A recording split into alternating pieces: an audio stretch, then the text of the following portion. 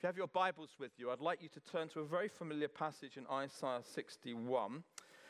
This is my final contribution into the side-by-side series, and I've entitled this morning, A Corporate Anointing. So let's just read this familiar passage to us, and I'm going to spend some time in the next few minutes just unpackaging it for us. The Spirit of the Lord God is upon me, because the Lord has anointed me to bring good news to the poor.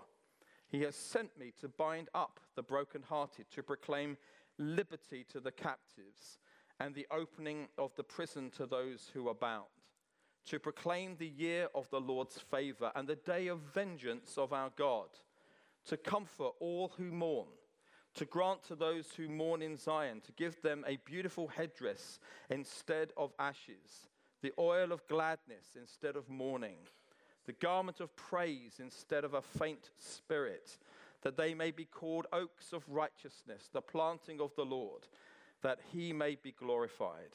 And they shall build up the ancient ruins, and they shall raise up the former devastations, and they shall repair the ruined cities, the devastations of many generations.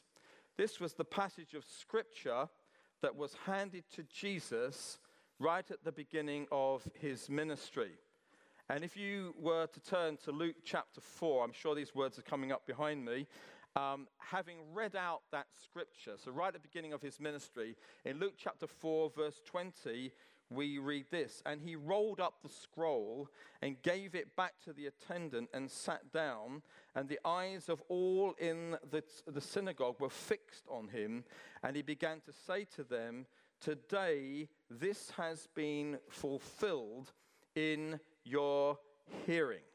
In other words, this prophetic passage of Scripture that was given thousands of years ago before Jesus was actually born, he's saying, today, this is about me.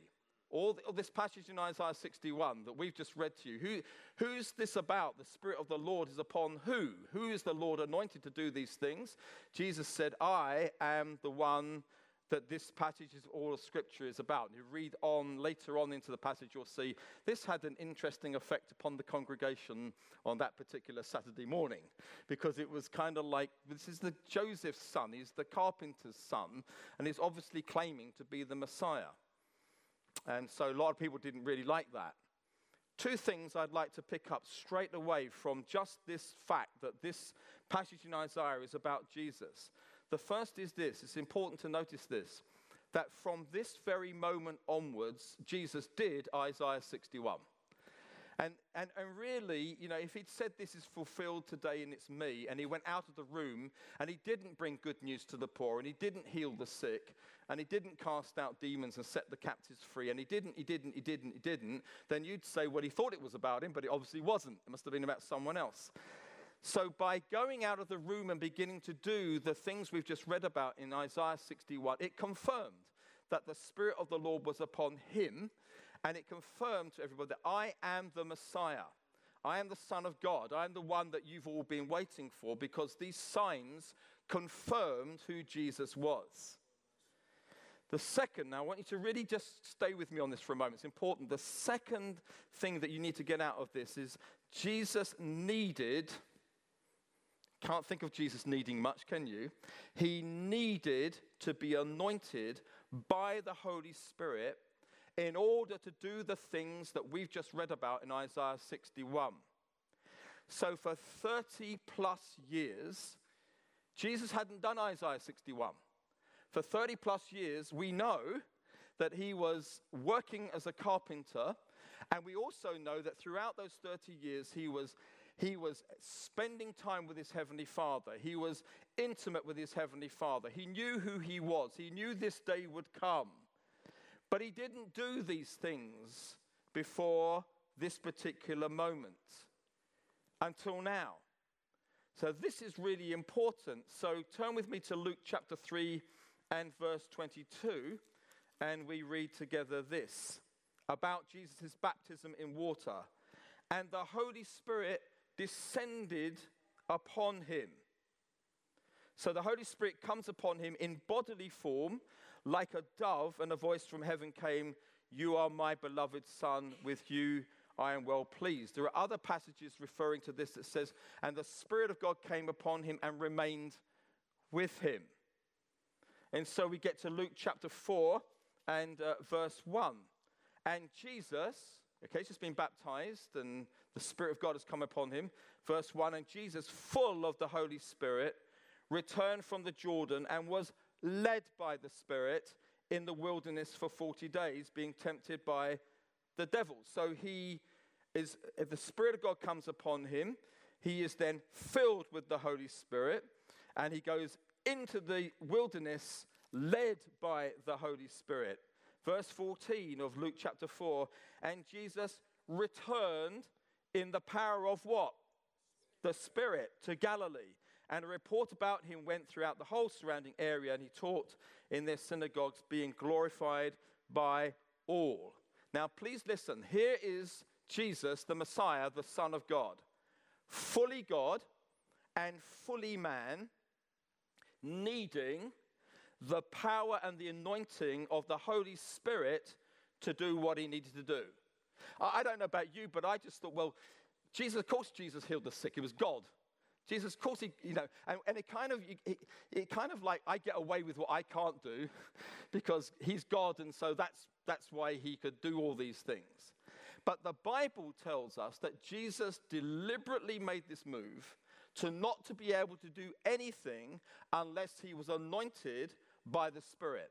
So he's fully God and he's fully man, but he can only heal the sick, cast out demons, raise the dead, preach good news to the poor, comfort those who mourn under the anointing of the Holy Spirit. Now, this is the mystery and the wonder of the Trinity, that Father, Son, and Holy Spirit have this relationship whereby they are subservient to one another and they honor one another. So in another passage of Scripture, it says that Jesus only did what he always saw the Father doing. He didn't do things on his own strength. He saw what the Father was doing and then he did it. Other passage of Scripture, it says of the Holy Spirit, he has only come to glorify Jesus. And so you see this interdependence in the Trinity upon one another. He modeled for us dependency upon the Holy Spirit. This is what he did when the Spirit of God came upon him. Now, you don't look really interested in this, some of you, but let me just put the point to you. This is really good news for you and me. And the reason that it's really good news is this. If you are anointed by the same Spirit that came upon Jesus, you can get to do the things that he did. Now think about that for a moment. If he modeled as fully God but fully man, just like you and me, that when you become anointed by the Spirit, you're dependent upon the Spirit, you can begin to do these things. You see, if it was just that God did it like this and we're all just human beings, but he did this through the power of the Spirit of God upon him. So we come to familiar passages like this in John chapter 16, verse 7, when Jesus is chatting to his disciples because he's just about to go to the cross. He says to this, nevertheless, I tell you the truth, it is for your advantage that I go away. For if I do not go away, the Helper, he's talking about the Holy Spirit, will not come to you. But if I go, I will send him to you. This is fascinating because you can imagine for the disciples, when Jesus says it's for your advantage that I go away, they couldn't think of anything worse. They said, we love you, we want you to be with us forever, Jesus. Why are you going away? It can't be to our advantage. It's the worst possible thing that happens, that you will now leave us. So what they don't understand is Jesus is saying, look, when I go away, the Spirit that's upon me will come upon you. And the things that I do, you will be able to do. And so it's to your advantage. It's better for you that I go to the Father. Because Jesus is saying this, that when he goes to the cross and then he's raised from the dead, and he's ascended on high, there'll be a day which we call the day of Pentecost, when he will pour out his Spirit. Isaiah 61, keep it in your mind, because this is what you guys are all going to do. That this is amazing because that same Spirit upon Jesus would then come on the day of Pentecost upon these disciples. And then for the first time they realized it was to our advantage that Jesus went away. because now the Spirit that was upon him in bodily form is now poured out upon all of us to glorify God. So we can now do Isaiah 61. Listen, between the day of Pentecost and today, nothing has changed. We are still living in an age of the Spirit. So we today, as God's people, can say the Spirit of the sovereign Lord is upon us. And he has anointed us to preach good news to the poor, to heal the brokenhearted, to set the captives free, to comfort those who mourn in Zion. Now, I want you to notice this, very important. Go back to Isaiah 61, verse 1. These little phrases. The Spirit is upon me. The Lord has anointed me to do certain things. Please note that it's all about him. It's all about him and not about you. The anointing does not come through my efforts or through my busyness or through my trying hard. Some of you this morning are looking at this passage in Isaiah 61 and we're already disqualifying ourselves. I could never do that. You're absolutely right. Some of us are looking at it and thinking, if you knew what my life was like right now, you know how disqualified I am to think that Jesus could ever use me to heal broken-hearted people around me. Or some of you might be sitting there thinking, look, I've got enough issues of my own just to cope with right now. The thought of going out and setting the captive free is not really at the top of my agenda. I'm just overwhelmed by life itself. Or maybe, wow, I look at this passage of scripture and I know the levels of my faith right now are so low. There's just no way I'm going to be able to do some of these things. Or classically, some of us are looking at that passage and thinking it can't possibly be about me. I'm so ordinary. I'm so up and down. My feelings are all over the place. I have good days and bad days. I'm really weak and I'm lacking and I'm at best a half-formed kind of disciple. So obviously God can't possibly use me. Can I remind you, I don't know how many times we've turned to this passage over the last few years, but I'm turning to it again. 1 Corinthians chapter 1, verse 26. Consider your calling, brothers and sisters. Not many of you were wise, according to worldly standards. Not many were powerful. Not many were of noble birth. But God chose what is foolish in the world to shame the wise. God chose what is weak in the world to shame the strong.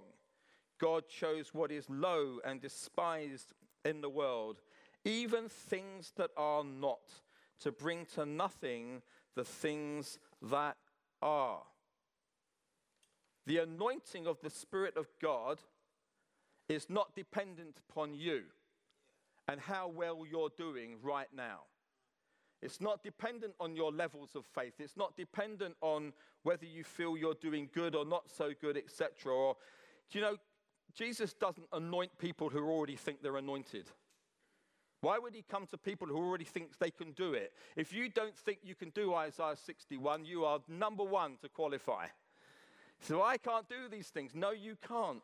But listen, all through Scripture, when the Spirit of God comes upon people who are weak, when he comes upon people who are ordinary, when he comes upon people who know their frailty, it makes all the difference. It really does. Acts chapter 1, we have a group of people, disciples of Jesus. They're afraid, they're not very united, they're very low in their faith, they're just praying, and the time is going by. They're locked away because they're frightened of what people might do to them.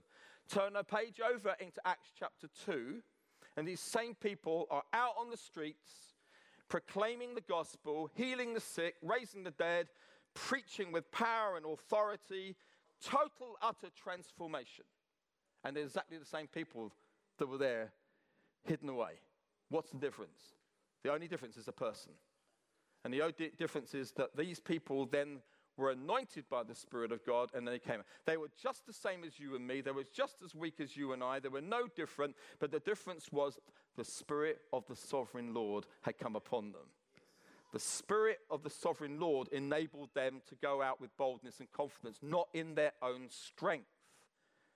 And it's exactly the same for us today.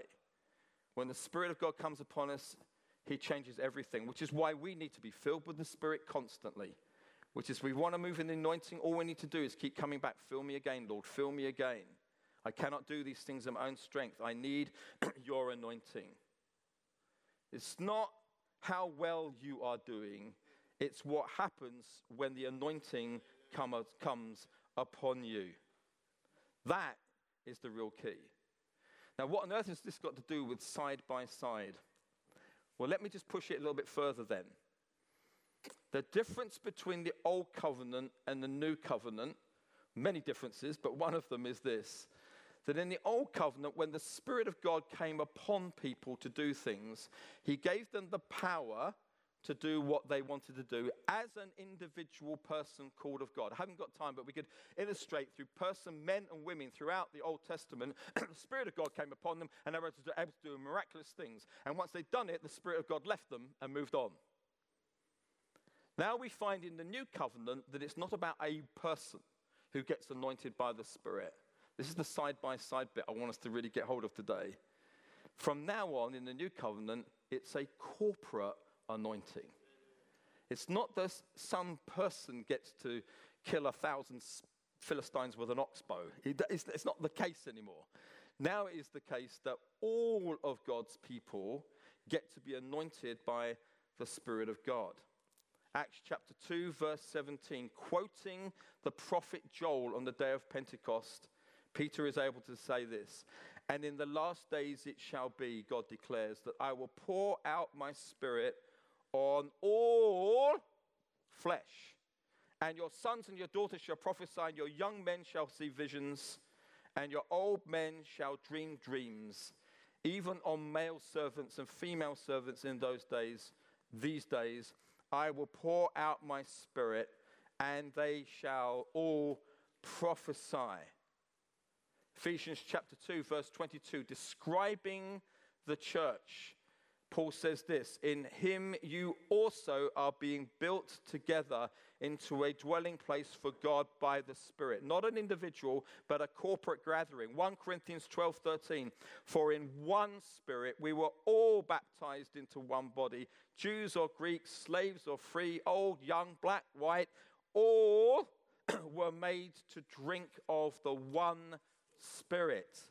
So a massive difference takes place as far as Isaiah 61 is concerned, is it's no longer for a person to do these things, an individual, but it's for us corporately. The days of the few superstars have come to an end. I sometimes do get worried and concerned when I hear talking about the pastor, the pastor, the pastor. Yeah, hopefully you've got a good pastor. There's good pastors around. But the inference is the pastor's anointed.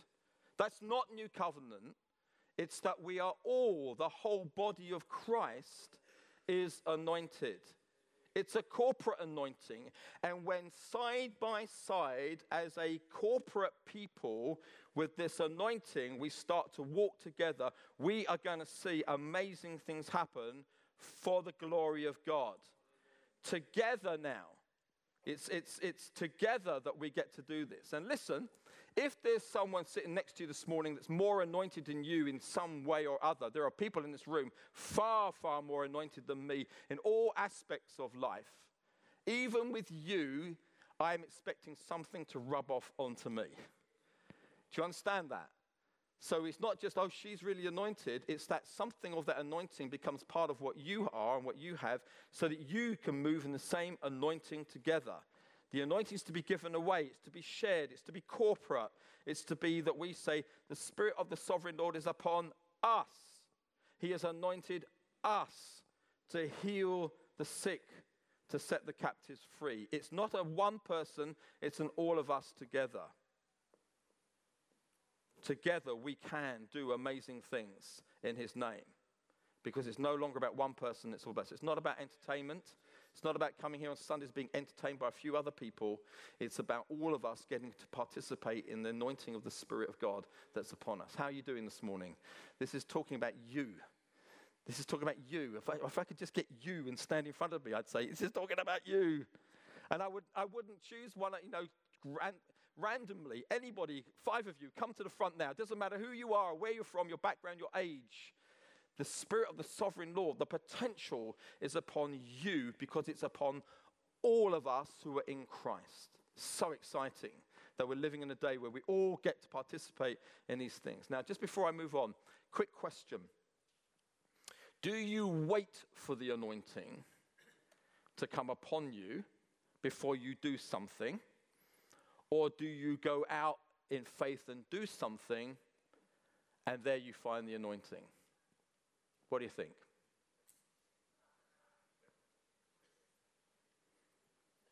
So, I'm asking you to, because I don't know. No, I do. If I think of Jesus for a moment, because it's where it starts, did he wait to feel something before he did it?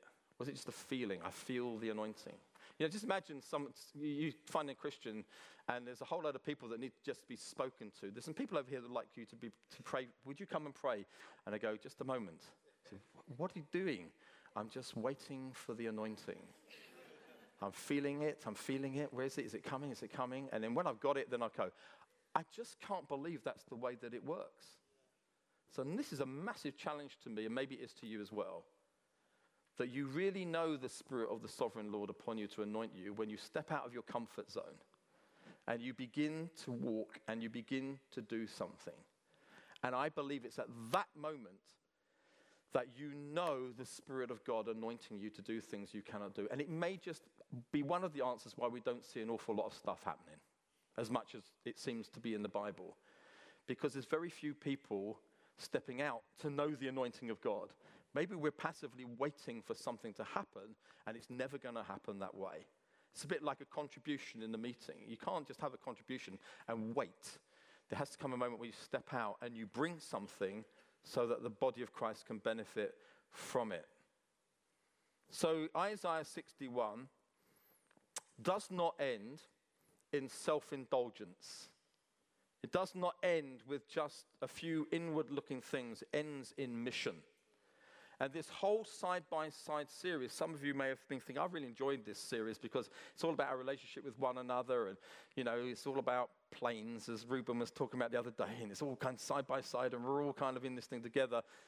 The reality is, at the end of the day, this is not going to end with us being an inward-looking community. When we're side-by-side and really anointed by the Spirit, it ends with mission. It ends with something that goes beyond us, something that goes from us as a community. So I'd like to round off this word this morning by talking about some of the aspects mentioned in Isaiah 61, but looking at it from a point of us as a community. So when we are a corporate community anointed by the Spirit, Isaiah 61 says this. This is what we can say. Number one, that we are a community that brings good news to the poor. Can you say good news to the poor, please? Good news to the poor. When we are anointed by the Spirit of God, we become a community side by side that brings good news to the poor. Who are the poor? So theologians have been arguing about that for years. I believe it's the marginalized. I believe it's the forgotten. I believe it's literally the poor. People who live without means. Why is this so important that we identify the poor? Because at the end of the day, this anointing upon us should be central to everything we do as a community. If we are anointed by the Spirit of God and a community bring good news to the poor, then this is not a subject which is an add-on that a few people in this church get enthusiastic about. Charlie January stands up twice a year and says things. It's not that it's just like, oh, I'm glad there's someone who's got a heart for the poor. If I read this right, Isaiah 61 says there is an anointing upon God's people with a heart for the poor. It's something that happens naturally to us when we've been anointed by God. It's very central to who we are as a people. If we want New Community Church to grow across these three boroughs, then I can tell you one of the growth engines will be if we have a ministry to the poor. Why is it such good news to the poor? Because it's hope to the hopeless. People who are in a state of life where they really think there's no hope, there's no future, I'm going to be like this forever. And they suddenly hear a message, good news, the gospel, which can lift them from their hopeless state and give them a future. That is why it's good news. And that is why all over the UK now, there are numerous churches growing on council estates in all kinds of places, forgotten and marginalized by society, and people are coming to Christ all the time. Because people in those churches are ministering to them in their need, the forgotten ones, the people that are thrown away. And maybe, just maybe, we're getting to a place where we realize it was never the state's, I'm trying not to get political this morning, the state's responsibility. We will all moan because they're not doing a really good job. But you know, they might not be anointed by the Spirit. But we, the church, don't just keep saying, I hope the state does this. We have a responsibility in community for really being, not just preaching, but being, demonstrating good news for the poor. I think at New Community, we've got a long, long way to go on this. But the moment we start to do it across our venues, across these boroughs, we are going to see hundreds of people come to Christ. Because they're looking, they're hoping. See, if you've got everything together, you don't need anything. But if you're hopeless and hope comes into your life, then I'm sure that you are going to respond. And just as a little giveaway here, this is not about some good people doing good deeds. This is an anointing that brings compassion, that means you do things rather than just say things to people. It's a Holy Spirit anointing upon. Oh, I could just spend the whole of the rest of the session just talking on this, because I'm convicted that we need to understand that it's a Spirit anointing thing. It's the most natural thing in the world for a Christian to have a heart for the poor because of the Spirit of God. It's totally unnatural.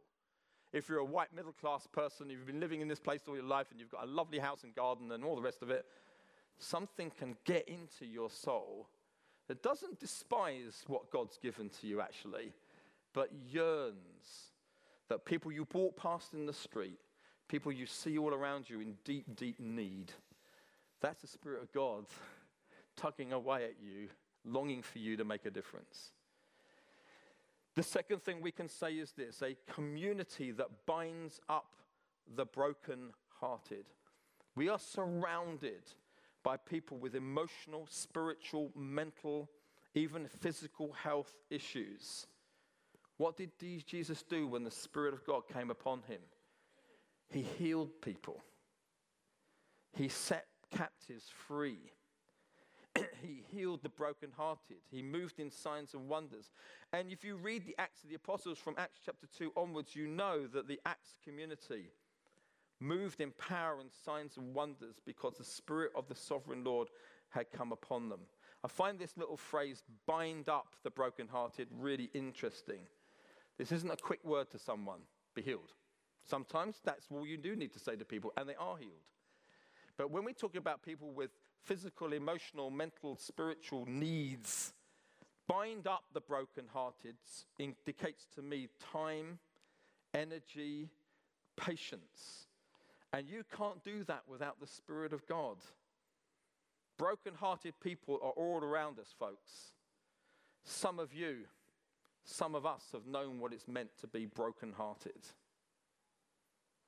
And anxiety and depression, all these things around us, overwhelmed by life, despairing of life.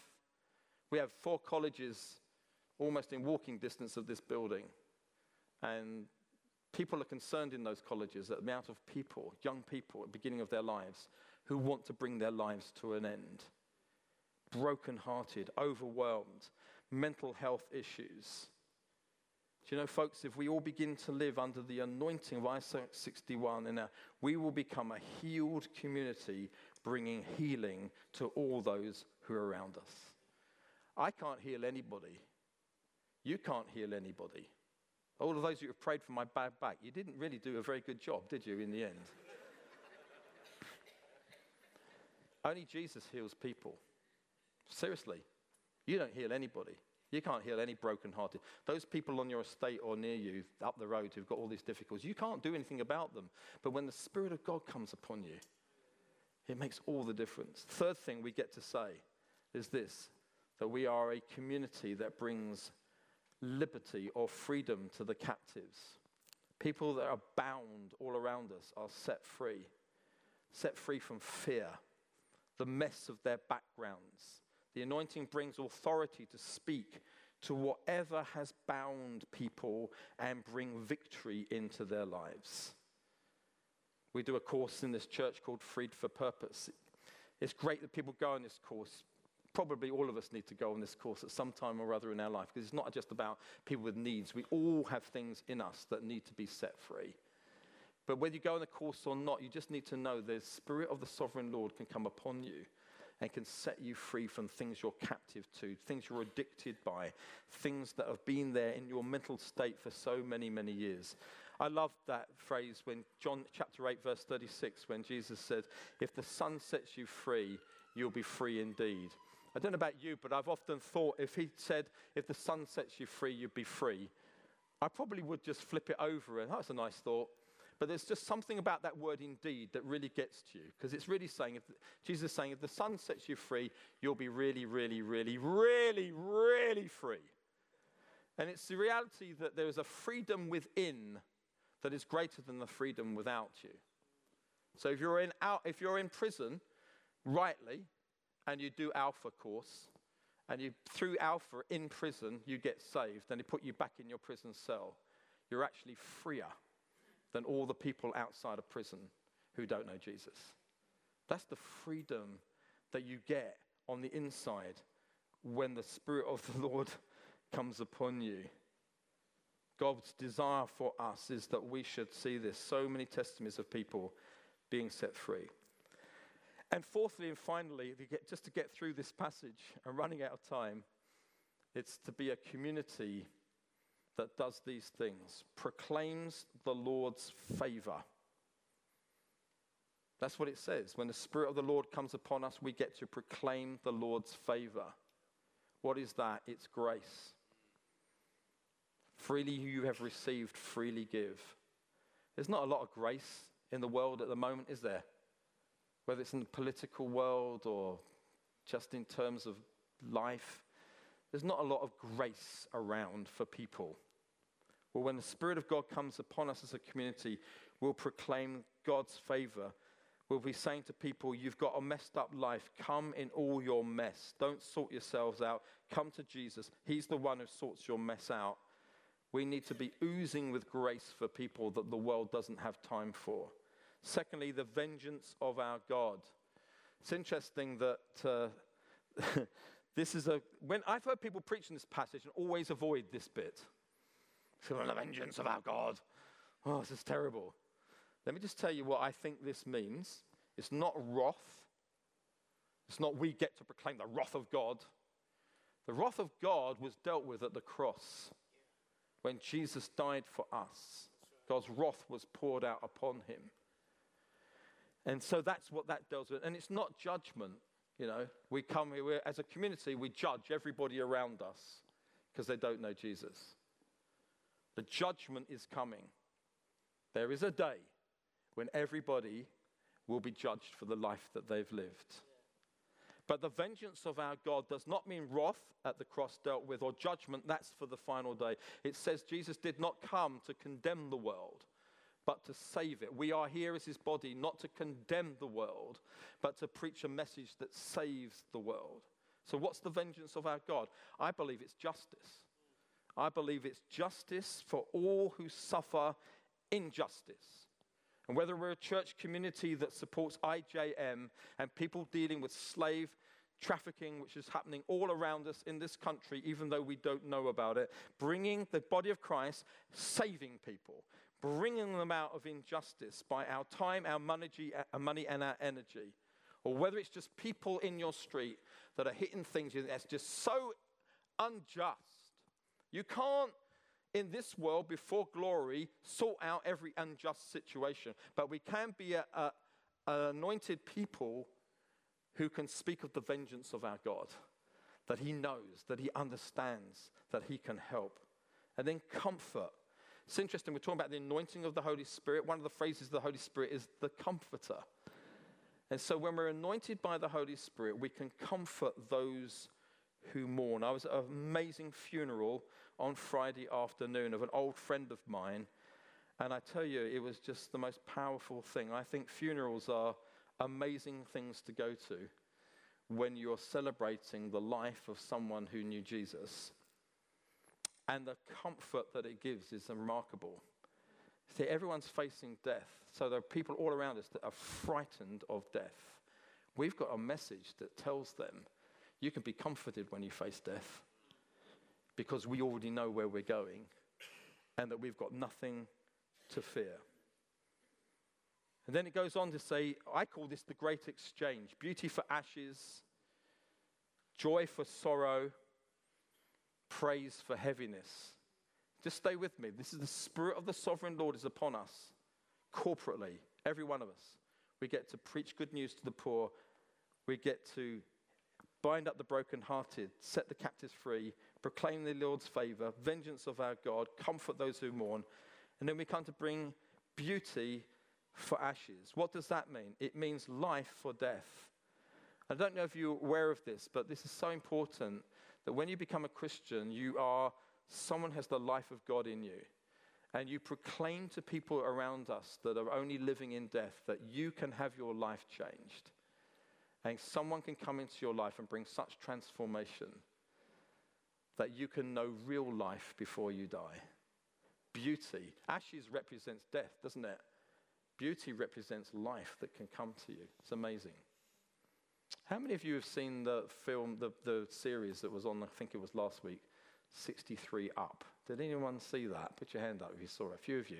It's a series of things following people about my age since they were 7 years old. And I've never seen any of them, but last week we happened to be in a very wet holiday, and so we had nothing else to do. So we put the telly on, and we saw this thing called 63 Up, following the lives of all these people every 7 years. It was really, really fascinating. I have to say, it will be really fascinating to do 63 Up for people in this room. Because when the cameras came to you at the age of 7 and through your life, there would a kind of moment, there's a massive transformation. And the sad thing about all the people in this thing was that no one really changes very much. They grow up and they get a bit wise, but some of them get messed up, but they don't change very much. And I just thought, if you've got a born-again Christian there will come this one moment when everything is transformed. Because that is beauty for ashes. Joy for sorrow. Not temporal joy that needs a lot of drink, but a joy in circumstances, in sorrow, where there's mourning, where there's pain in the night, but joy comes in the morning. And then praise for heaviness, that which lifts people who are under the weight of life, who faint because of all that life's going on. I just want to finish this one last thing. When you get to the end of this passage in Isaiah 61, verses 3 and 4 says that they become oaks of righteousness. And verse 4 says that they build up and raise up devastation in cities. Who are they?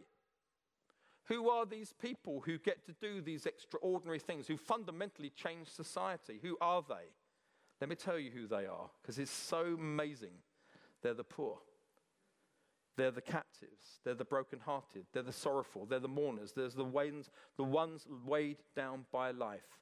They are the ones who bring transformation. What a turnaround. There is no one more qualified to be able to go to people than those who have already been there themselves, who can identify exactly with what's going on in people's lives. And actually, it's all of us this morning who are in Christ. We've all been there. And so we are qualified to be the ones who can go to where people are. I love this quote. Finish with this quote. The destiny of the poor is not the removal of poverty. It's to rebuild broken cities. Alan Scott said that in his book. I just find that such a powerful phrase. Because you and I could think, well, we've got poor people and maybe they'll get a little bit better in their life and have a bit more money. No. The destiny of the poor is that they get so transformed that they're the ones who rebuild the broken cities. Isn't that amazing? It's like the total transformation is the people who were once right down here are now the ones who are going to people who are down there, but with this new life. Can we stand together, please?